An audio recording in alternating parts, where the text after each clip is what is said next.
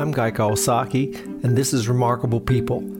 This episode's guest is Roy Yamaguchi, the founder of Roy's Restaurants, Tavern by Roy Yamaguchi, and Eating House 1849. Roy was born and raised in Japan, but now lives in Hawaii. He's a graduate of the Culinary Institute of America and worked for famous restaurants such as Les Escoffiers, Le Hermitage, and Michael's. He is also a television personality who starred in 6 seasons of Hawaii Cooks with Roy Yamaguchi.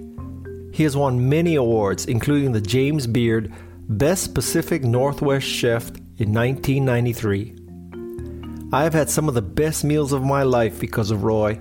Oh my God, for example, I once had a tomahawk steak at his restaurant that changed my life. He and I get a little deep discussing local boy eating in Hawaii.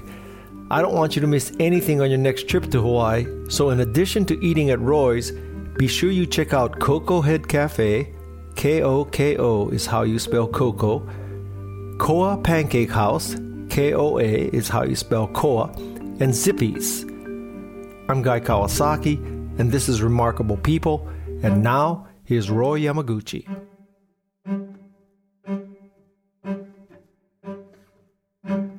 I was born and raised in Japan on an army base, U.S. Army base. So I was brought up a lot of GIs, military family.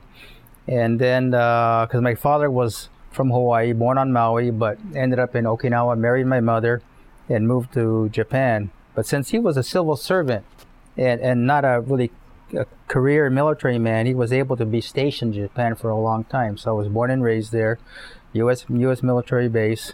And then one day, I took home ec in high school. And home ec in high school? I took home ec in high school. And I had invited my school counselor and for this lunch that I had prepared, roast turkey and stuff. So he goes, "Hey, Roy, what are you going to do for the rest of your life?" So I said, "I'm not really sure." He goes, "After eating your turkey that I had made," he goes, "Hey, you may have a career in cooking." Really? Yeah. So he goes, "I want you to come to my office." New Haven, back then it was in New Haven, Connecticut. Had just moved to New York in Hyde Park, upstate New York.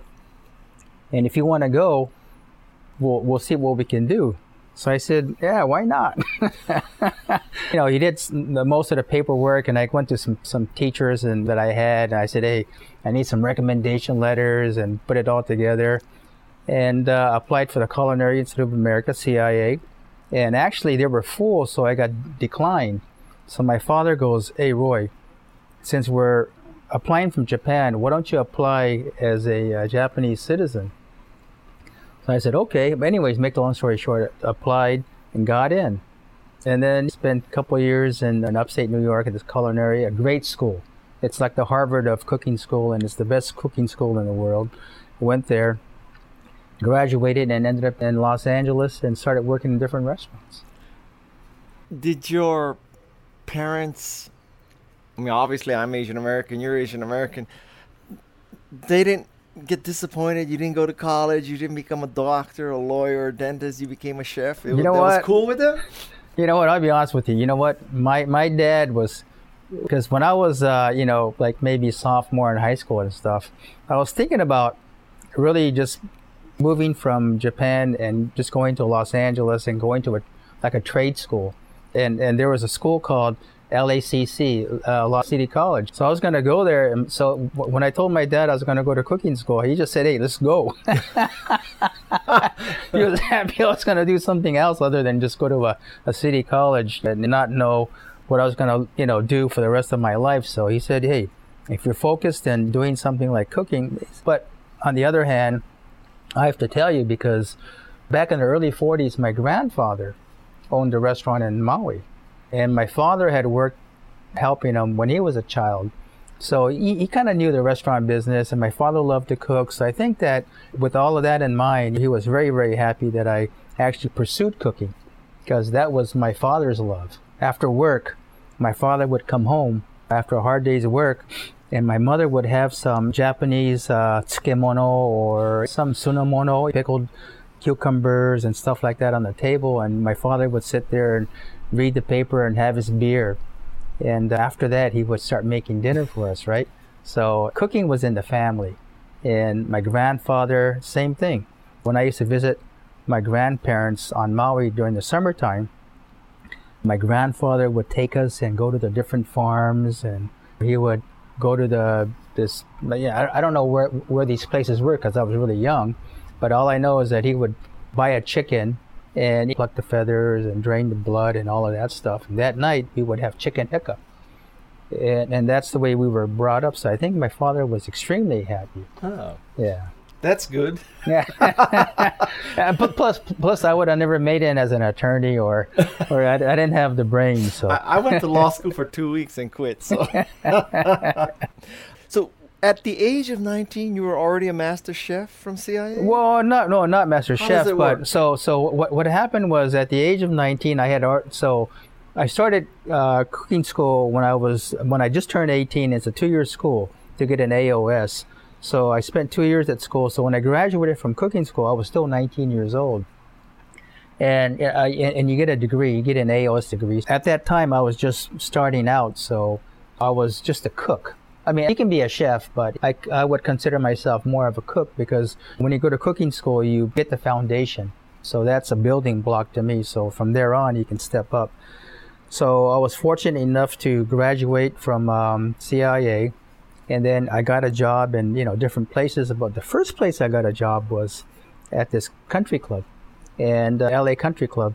And I was working on the buffet line, serving stewed tomatoes and beef stew. Yeah. And then at the same time, I was working at the Beverly Hilton Hotel.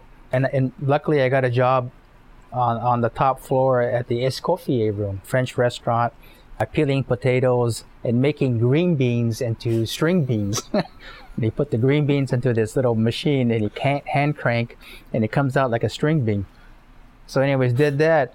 But after a couple of months, I got fired from both places because they said that I had replaced somebody that came back, so they didn't really need me anymore.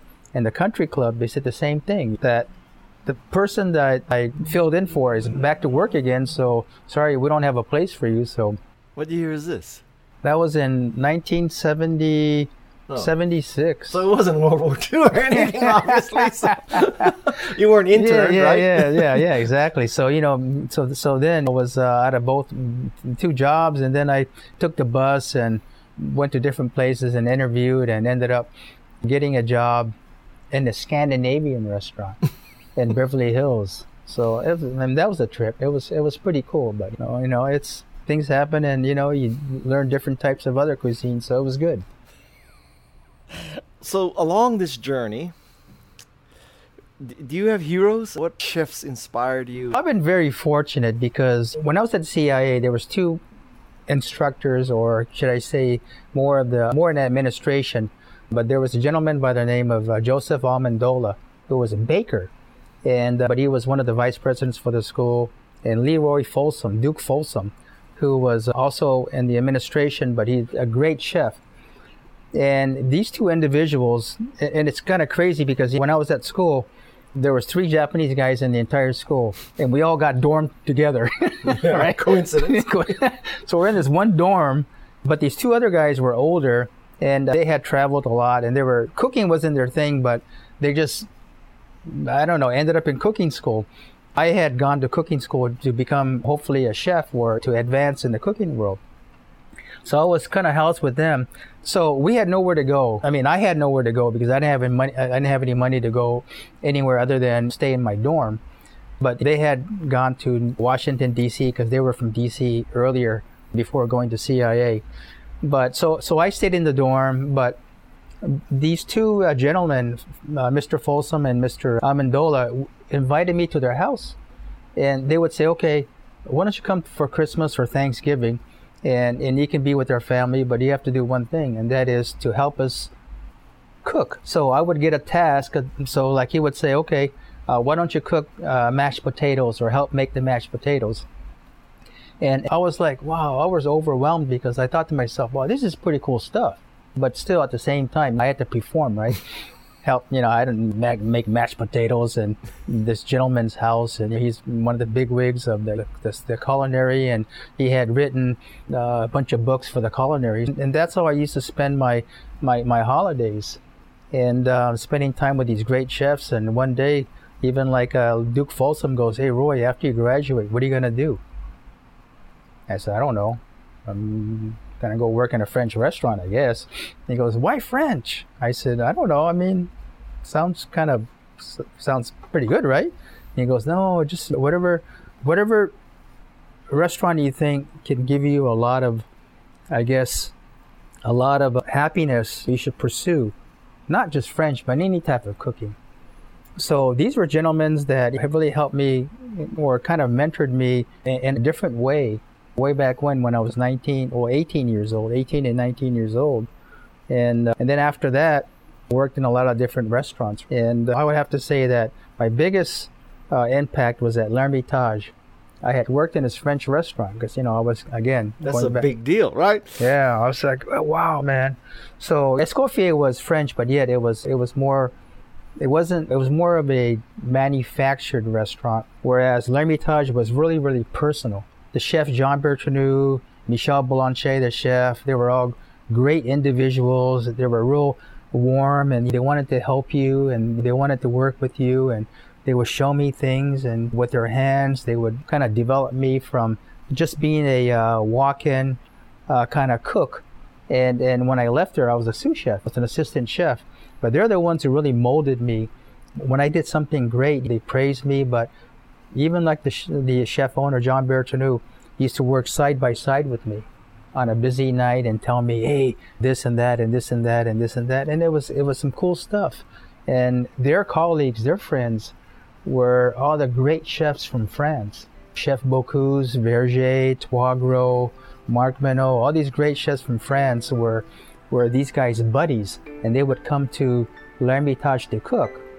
So I have to say that when it comes to cooking, these were my mentors. And of course, my dad was always a gun-ho type of guy. And I mean, my dad and I really didn't see eye to eye when we were growing up. But at the end of the day, my dad was a hard worker, extremely hard worker. His whole thing was work. Then play. But work was really extremely important, and he kind of instilled that, hey man, if you don't work, you're not going to get nothing out of life. So you better just dive into it and put your head down and just take the lickings and just go for it. So.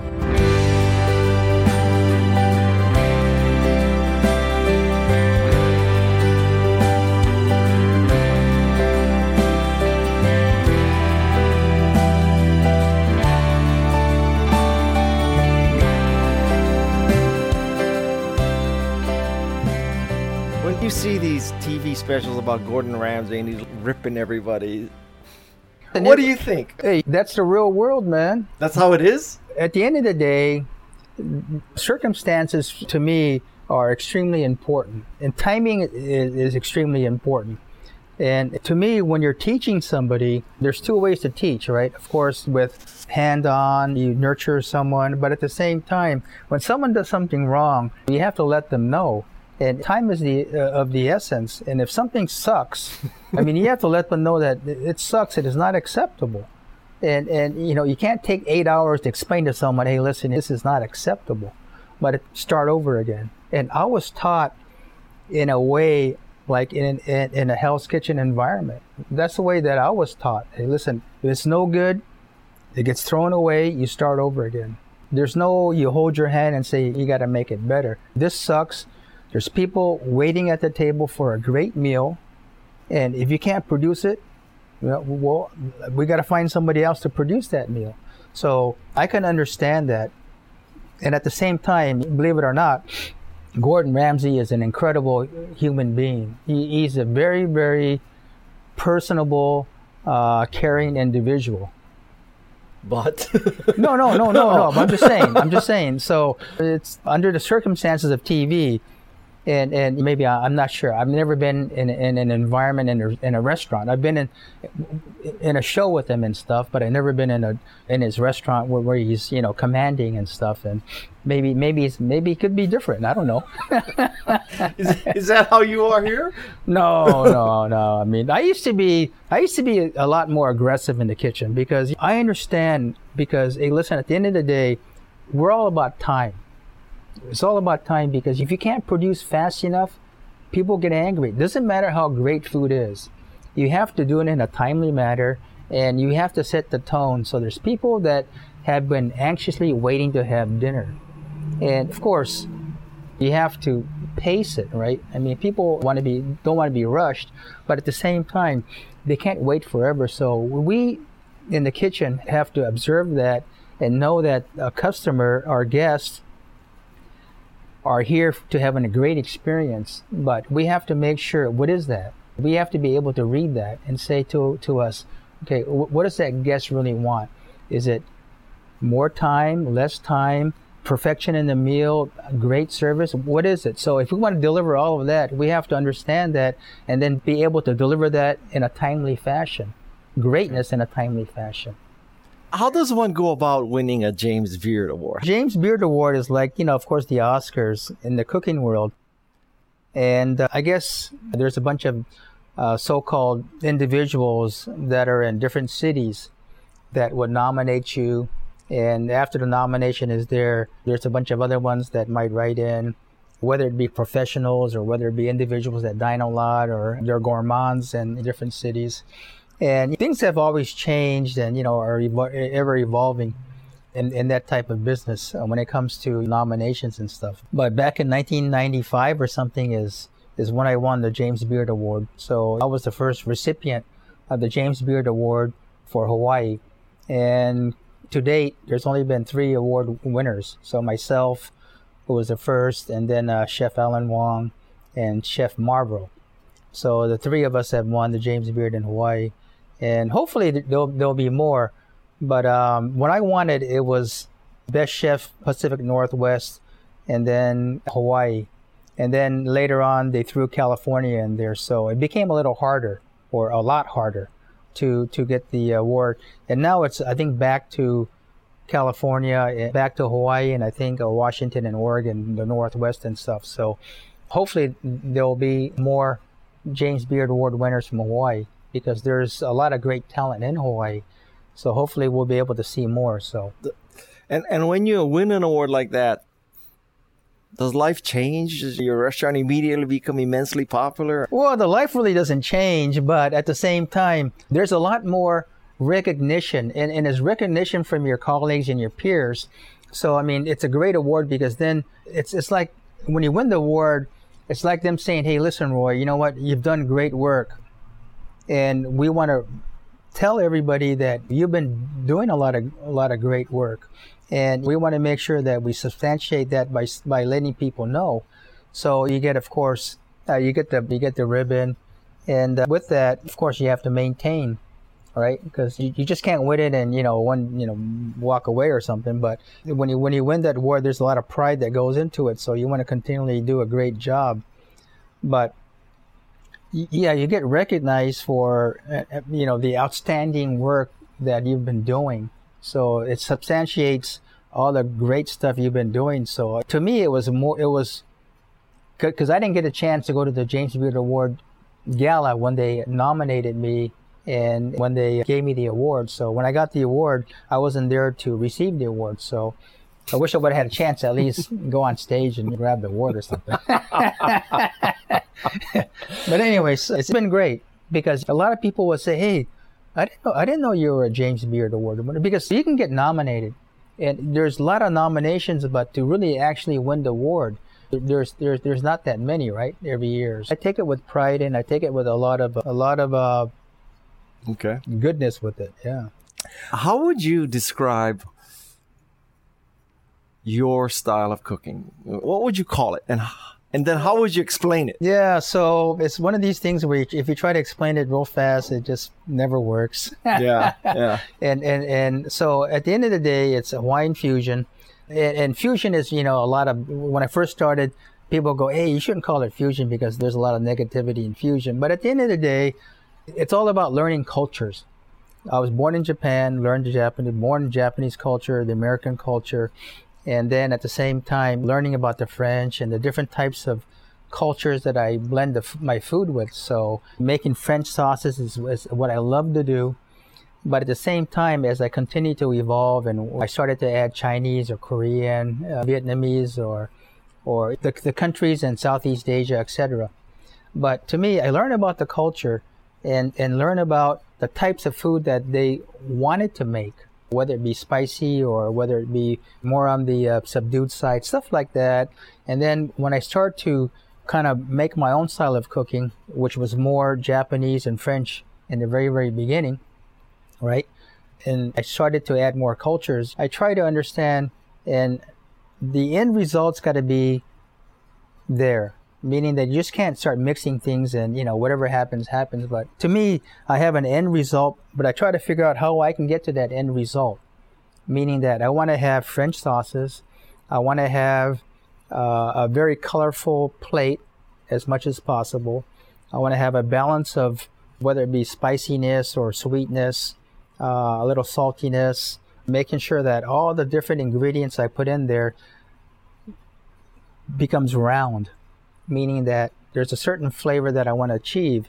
And if it's a sauce at the end, I want to make sure I get there. So at the end of the day, it's called Hawaiian Fusion because I want people to have a Hawaii state of mind, but yet I can call it Euro-Asian or whatever.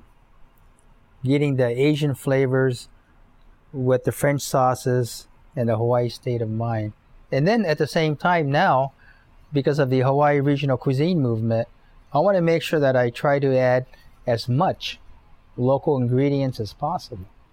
Sometimes it's not 100% possible, only because the amount of business the restaurant might do and the amount of ingredients we need for a certain dish. But some dishes could be 90% local ingredients. Some could be 100, some could be 50, depending on the type of dish we want to make. And because some of the times a guest may be craving for scallops, right? And there's no scallops in Hawaii. So in order to have a scallop dish, which is the main item, naturally it can't be 100% Hawaiian, right? Or local ingredients. So depending on what we want to accomplish is depending on what we use. So at the end of the day, Hawaiian fusion, Hawaiian state of mind, local ingredients, but yet French and a lot of Asian cultures mixed in. How does it go from an idea to the menu? Is there testing? I can tell you how that's done in tech. Yeah, okay. How does it go from Roy says, okay, I'm going to palehu ribs and... Yeah. At the end of the day, what happens is I can visualize a certain dish and I can visualize what I really want. So I say to myself, okay, I want to make a salmon dish, or I want to make a beef dish, or I want to make a whatever it may be. And then I say to myself, what? I want it with sauce or no sauce. So when I think about all these different things, I say to myself, okay, at the end of the day, I'm going to come up with a salmon dish, okay? I'm going to come up with a salmon dish, and I want some sweetness to it. So I'm going to add teriyaki, or I want to add some sort of a soy-based, maybe sugar-based a marinade or a sauce. And maybe because I'm doing that, I'm going to grill it. And because I'm grilling it, maybe I want, it's going to be a lighter dish. So maybe I want, instead of rice, maybe I want some couscous or whatever it may be. So once I start thinking about all those different elements, I can visualize not only the dish, but I visualize the flavor. So I visualize the flavor, and then I visualize the ingredients that I want to have in order to make that dish. So that's the way that I do it. So then I start building the dish. I build it in my mind first, okay? And then after I build everything in my mind, and then I say to myself, okay, I'm going to go into the kitchen and I'm going to start working on it. And then sometimes it tastes like crap, not going to work. So then I dump it. Or, hey, some of these elements are good. Okay, so I'm going to keep some of these different elements. I'm going to move to the next step. I'm going to add this, and I'm going to add that, add this, add that. And then I continue to move on. And then at the end of the day, after a couple of trials, sometimes more, I end up with the dish that I want. And then after that's done, then I go to my guys and say, okay, this is the dish that I want to have on the menu.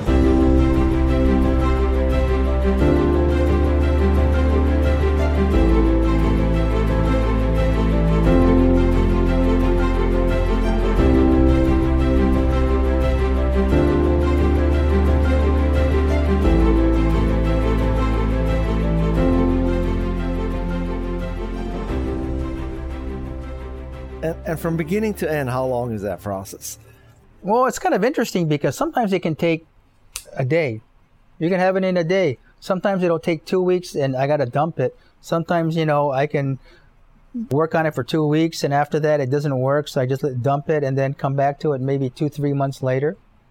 So it really depends on my mood at the same time. If I looked at your menu at Roy's January 1, and then I looked at 365 days later, how much has changed?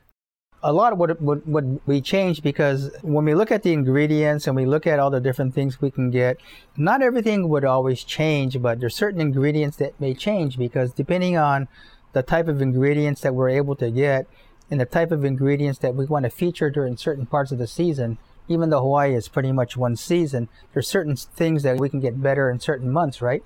So when we utilize those different items, we may have salmon, and we may have a salmon dish that may stay the same throughout the entire year.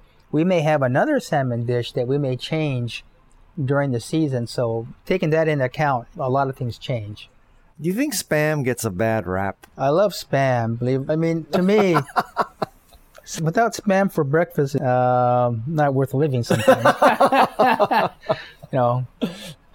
I like Spam a certain way.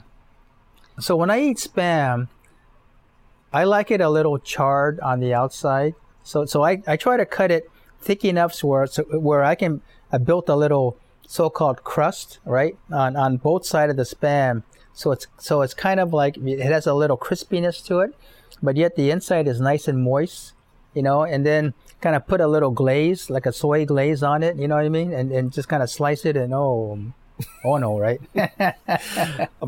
About a month ago, I interviewed Andrew Zimmern for this. He hates Spam. Oh, he hates Spam, yeah. I think Spam and maybe durian are the only two things he won't eat. I'm not a durian fan, but I do love Spam. So, do you think that social media has changed the restaurant business? Yeah, it really has. Social media has changed a lot, and it's kind of interesting because at the same time, it's like these reality shows has really changed chefs, I guess, status. And because, hey, listen, at the end of the day, I think these reality TV shows, whether it be Top Chef or Hell's Kitchen or all these different shows that's out there, I think they've done a lot of good. But I think that it has also given some chefs false, I guess, like they think that they can go on TV and become a world-renowned chef, or they think that it gives them a status that can't be beat. But what happens a lot is that the chefs, the good ones, they go on TV, they do a lot of great work, and they become winners, and they can produce great food, right?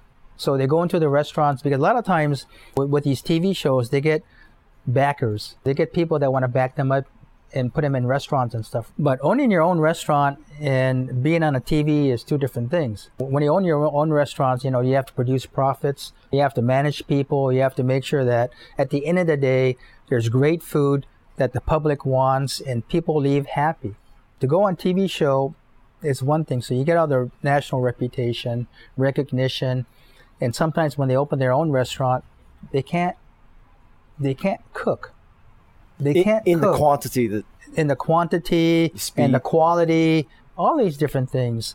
So it's kind of a false promise that they've been told that they're great, but yet when they get into their own restaurants, they become failures. So that's why it's extremely important that you understand, or they understand, that, hey, listen, at the end of the day, the game is, if you're going to open a restaurant, is you got to take care of your guests, and you have to produce great food timely fashion, and every guest that walks into your restaurant has to leave happy. There's no ifs, ands, and buts. It's what you do on TV is one thing, but what you do in the restaurant kitchen is far more important.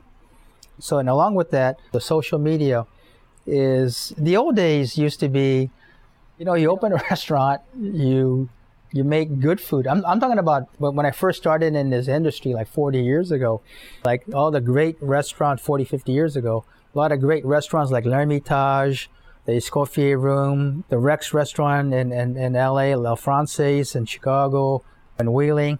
They make great food, right? No social media, no nothing, right? Yeah. Just great food, and people write about it, and people flock, and if you don't do a good job, people stop coming. But today, it's interesting because social media really attracts different types of people into different restaurants.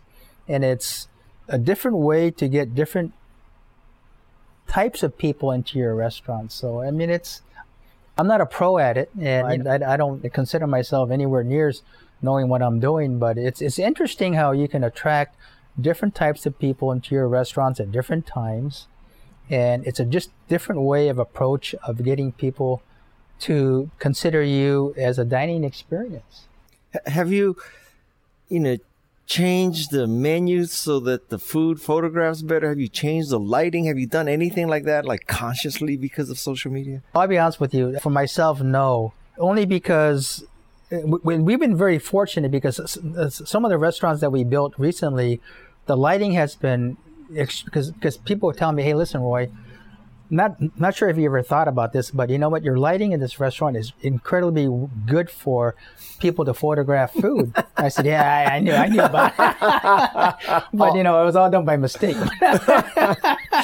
Hey, it's better to be lucky than smart. Yeah, okay. So I got lucky on all those different things. But yeah, it's extremely important for people to photograph food today in restaurants. I mean, I would have never thought that when I first started this industry that people, number one, that people would be taking pictures of food at the table, more or less, just taking so much pictures and making albums and sending them out to different people as they eat. I mean, it's incredible. It doesn't offend you as a chef that what are these people like? And I tell you, no, the answer is no, and I tell you why. Because I'm here to make sure that we provide our guests with memorable experiences, because that's all we can do. At the end of the day, if we can't provide our guests with memorable experiences, we're not going to be in business. So we want to make sure that our guests are having a great time when they eat. And today, taking pictures and being involved and engaged in a conversation with people that they're not with as they eat, it's part of their dining experience. And that's how they create happiness for themselves. So if they're happy, I'm happy. Okay. Okay. Because if you're not happy, you're not going to come back. Okay. As simple as that. Okay. What's your opinion of the food truck movement? If I would probably do it over again, I would just have a bunch of food trucks running around. Really? Hey, listen. When you think about the investment that we have to make as a restaurant, building this, I mean, it's extremely expensive. It's a huge investment, and to create something that we think that could last forever sometimes doesn't. So when you get a food truck, you can give that experience. I'm talking about the end result. Okay, I'm talking about the experience to the guest. Sometimes the guest doesn't need the entire 100 yards. They're happy with a little portion of happiness.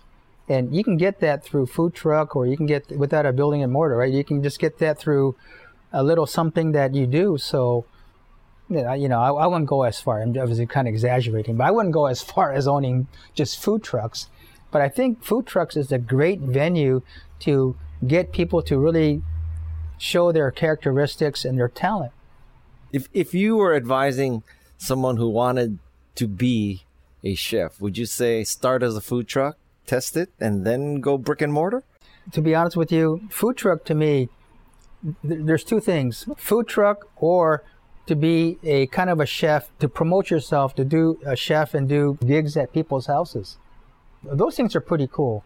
This Netflix thing one time on television, or whatever it was, or on the airplane, where this couple ended up having a what do you call this, pop-up in their own apartment. But what they did was every Saturday night they would have enough for 12, or 10 seats or something, and they would cook. She would take care of the serving, and he would cook, and they would have this dinner, and that became bigger. So once a week became twice a week, and sooner or later they decided she would quit her own job and kind of work into it full time, and they started doing more dinners at home, and at the end of the day they ended up opening a restaurant. Literally last night, I don't know how my wife found it. We went to a home on Diamond Head, Korean woman, and it was 7 of us and 3 more people. She has 10 workstations, 10 blocks, 10 knives. We make spam musubi, coconut shrimp, poke, and then we sit down and eat. Oh. And it was a great experience. It's much more participation and conversation. Right. I mean, it's really an event, right? Yeah. It's Hollywood, but it was very fun. Oh, good. Yeah. See, so those are, again, so when it comes to providing memories, if you have a great memory, that can attach itself to the next thing that somebody wants to do. So somebody can start off by doing these things at homes or whatever it may be, and it can translate to a business later on in the future. And at the same time, for a guest that goes to these things, they're having a great experience. They say to themselves, "Hey, wow, maybe if you open a restaurant, I would go to your restaurant," sure, whatever it may be. If you could have dinner with 3 people, who would they be? 3 people. Any 3. Alive. 3 people alive. Oh, man. That's always a hard one because, well, one would be you. I never had dinner with you, so we can fix that. I've always, made arrangements for you to have a good. I've had some great meals without you. But you know what? I'm a type of guy that I'm really low key, and I like to have fun. So I like to eat with people that I can have fun with. So probably like a comedian or something. Okay. Okay. Oh, man. Okay, 2 more questions for you, all right? So, on Oahu, where does Roy go for breakfast? But it's interesting because most of the time I go to Co-op Pancake House in Hawaii Kai. Co-op Pancake House in Hawaii Kai? Yeah, in Hawaii Kai. I usually get there about 6:30, between 6:30 and 7 o'clock. Okay. And I have my Denver omelet, fried rice, or I go to Zippy's Hawaii Kai, and I get the takeout, and I still eat it there, but it's a takeout large Simon. For breakfast? For breakfast, there's Simon for breakfast is the thing, or I get the Spam, or I go to Licky Licky Drive-In. And when it opens, and I have a large bowl of Simon. I think I'm 2 for 3 on this trip already. The first stop we made was Licky Licky. And the only reason why we went to Licky Licky first is because Koala Moa shut down. Oh, okay. It broke my heart. Okay, so now where does Roy go for lunch? Lunch is hard because I hardly ever eat lunch. Okay. Yeah, so lunch is something that I don't really do because I come to work. So usually what my thing is that I come to work, so I try to have breakfast, a small breakfast, because I don't eat breakfast every day. I just have breakfast once in a while, maybe once a week or twice a week.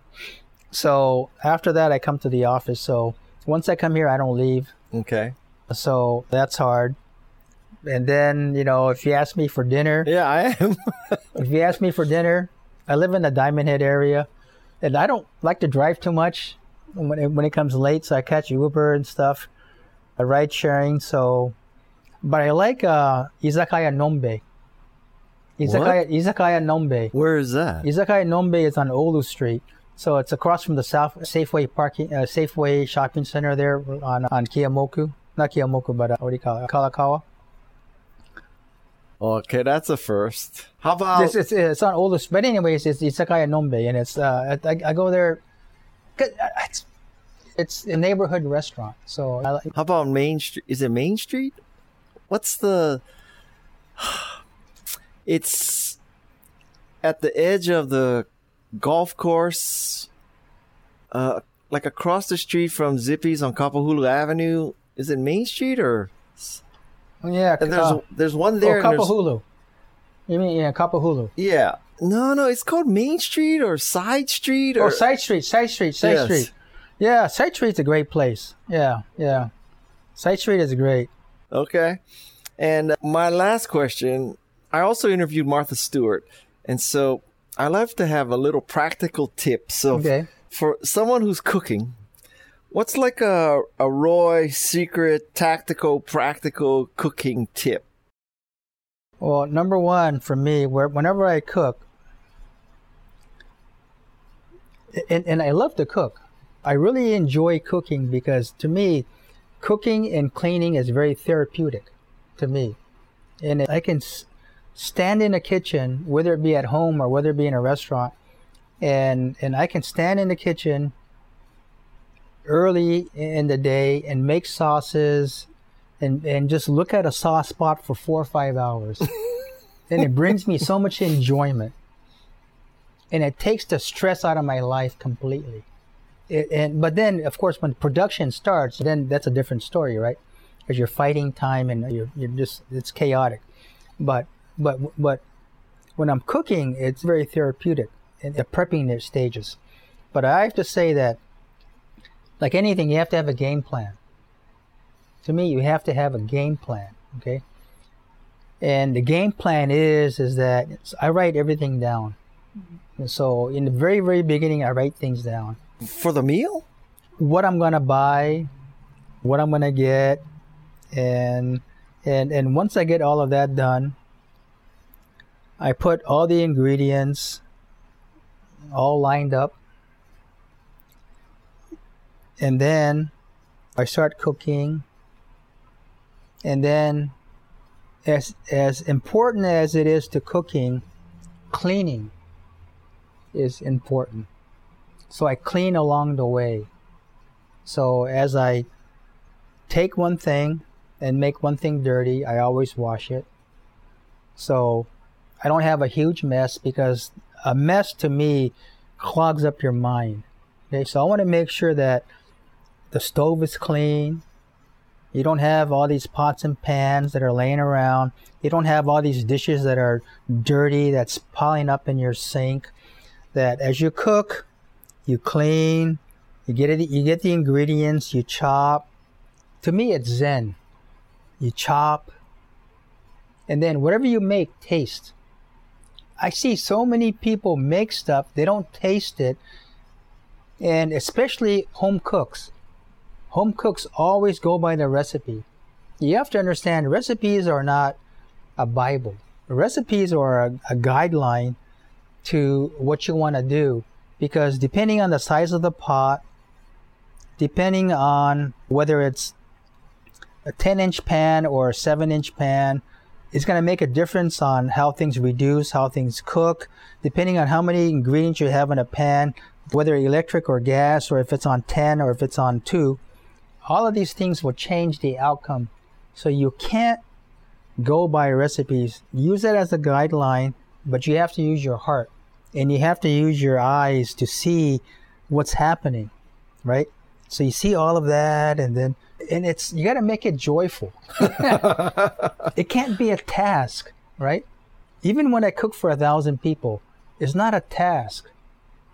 I enjoy it. It's my life. It's fun, right? So when you get all of that, and you cook and clean, and you taste everything, and you make sure that you're washing things and adding things, you taste, then it becomes enjoyable. Because what happens is,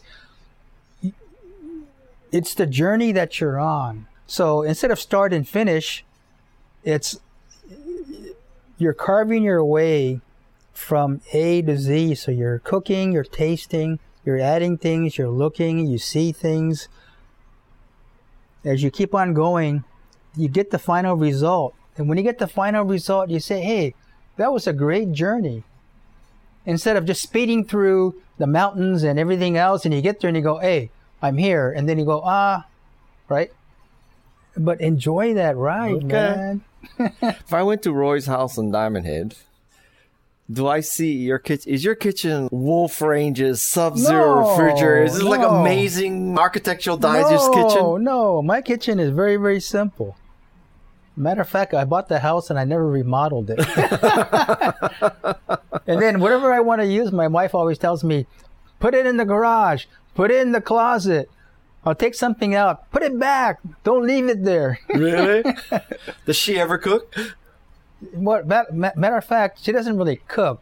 No, she may cook, but last night she was making mochi for the New Year's. For New Year's, yeah. yes. So she was, she had pounding the whole thing. No, she puts it in the machine. I make food. My whole thing is about. You don't need expensive gadgets to make great food. It helps to have certain machineries and certain technology, of course. But to me, what makes a great meal is your heart. Your heart, and it's you. Why do people think, well, there's two ways. To me, my mother and my father, they both passed away, but their food was the greatest. And why is it so great? A lot of love. Yeah? A lot of love, a lot of feeling into the food. But some people go, hey, my mom and my dad's cooking were the worst. My mom made the best takuan in the world. I can tell you. See, there's certain things that, your parents make that you really love, and you say to yourself, and some of it is because it's great, because it tastes great, but some of it is because there was so much feeling into it, and it just makes that dish so much better. I remember a lot of great things that my dad made. My dad would make beef stew, because his beef stew was more Hawaiian, more local style. Tomatoes, broth, and he may thicken it up, potatoes. Tough stew meat that had to soften up, yeah. But he had that, he would make that first. Big pot. And then the next day he turned that damn thing into a curry. He went from the stew to curry? Yeah, you just throw the curry, Japanese curry blocks in there, curry paste in there, right? Curry the next day, man. It was great. When my mom made stew, which I was gonna say is also the greatest stew I've ever had, it was a big treat for us if she made dumplings out of Bisquick and put it on top of the stew. Really? Okay. That was like a big deal. Those are the days. I'm from Kalihi Valley, so. Yeah. Okay. That's great stuff, man. See, so there's foods that you always remember as a kid that your parents made, and it's one of these things that are just go-to foods. And my mother made like this. She's from Okinawa, so she made these green beans with bacon, and she had eggs in there, and she had miso in there. Man, that Did she make donuts? Andagi. She used to make andagi, man. Fry that damn thing. It'd be hard as hell. You can throw it against the wall and it crack the wall. But it was great, right? It tasted great, But those are things that you never forget. Oh, man. I know. My mother would make the andagi and I hope my kids talk about something I make for them like this someday. My dad had this teriyaki mix that he put in this jar, and the base of it he made when I was probably really, really young. And when I left home, it was still the same. Really? Same pot. Like yeast? It's just what he would do is he would keep on adding to it, and once in a while he dump it in a pot and bring it to a boil and stuff. But that damn thing, he kept it going for 16, 17 years, man. But that was his teriyaki sauce. So you dunk your meat in there and chicken and you grill it. Oh, unbelievable. My happiest memories were going to Ala Moana Beach Park with a little hibachi and beef teriyaki skewers. Yeah, right on. I mean, with my mom's musubis. Oh. My mom's musubis, which she hand-shaped into perfect triangles. Not one of these plastic stamp jobs. Right. Yeah. It's all hand. Yeah. Oh, my God. With ume. No, ume. Oh, great. And her see- takuan. And takuan. Because my mom used to always, when I was a kid, we go on field trips or something, and my mom would make me sandwiches in Japanese white bread. She'd make me tonkatsu sandwiches, whether it be with, the pork tonkatsu sandwiches. And then she'd make me a musubi. And then she'd make me fried chicken. Ooh. I hope that Roy and I didn't local boy out too much for you. When two people from Hawaii start talking about local food, it's hard to stop. I hope you notice that Roy, unlike Andrew Zimmern, likes Spam. The next time you're in Hawaii, if we ever fly again, you have to grab a meal at one of Roy's restaurants. Here's what you should order: Big Eye Tuna Poke, Szechuan Spiced Pork Ribs, Blackened Island Ahi, Roy's Melting Hot Chocolate Souffle. That you have to order in the middle of your meal because it takes a long time to make that. The most important lesson that I learned from this interview is that you should clean as you cook. That's my new goal. I'm Guy Kawasaki, and this is Remarkable People. Mahalo to Jeff C. and Peg Fitzpatrick, who are the melting hot chocolate souffles of podcasting. Be healthy, be safe. Mahalo and aloha.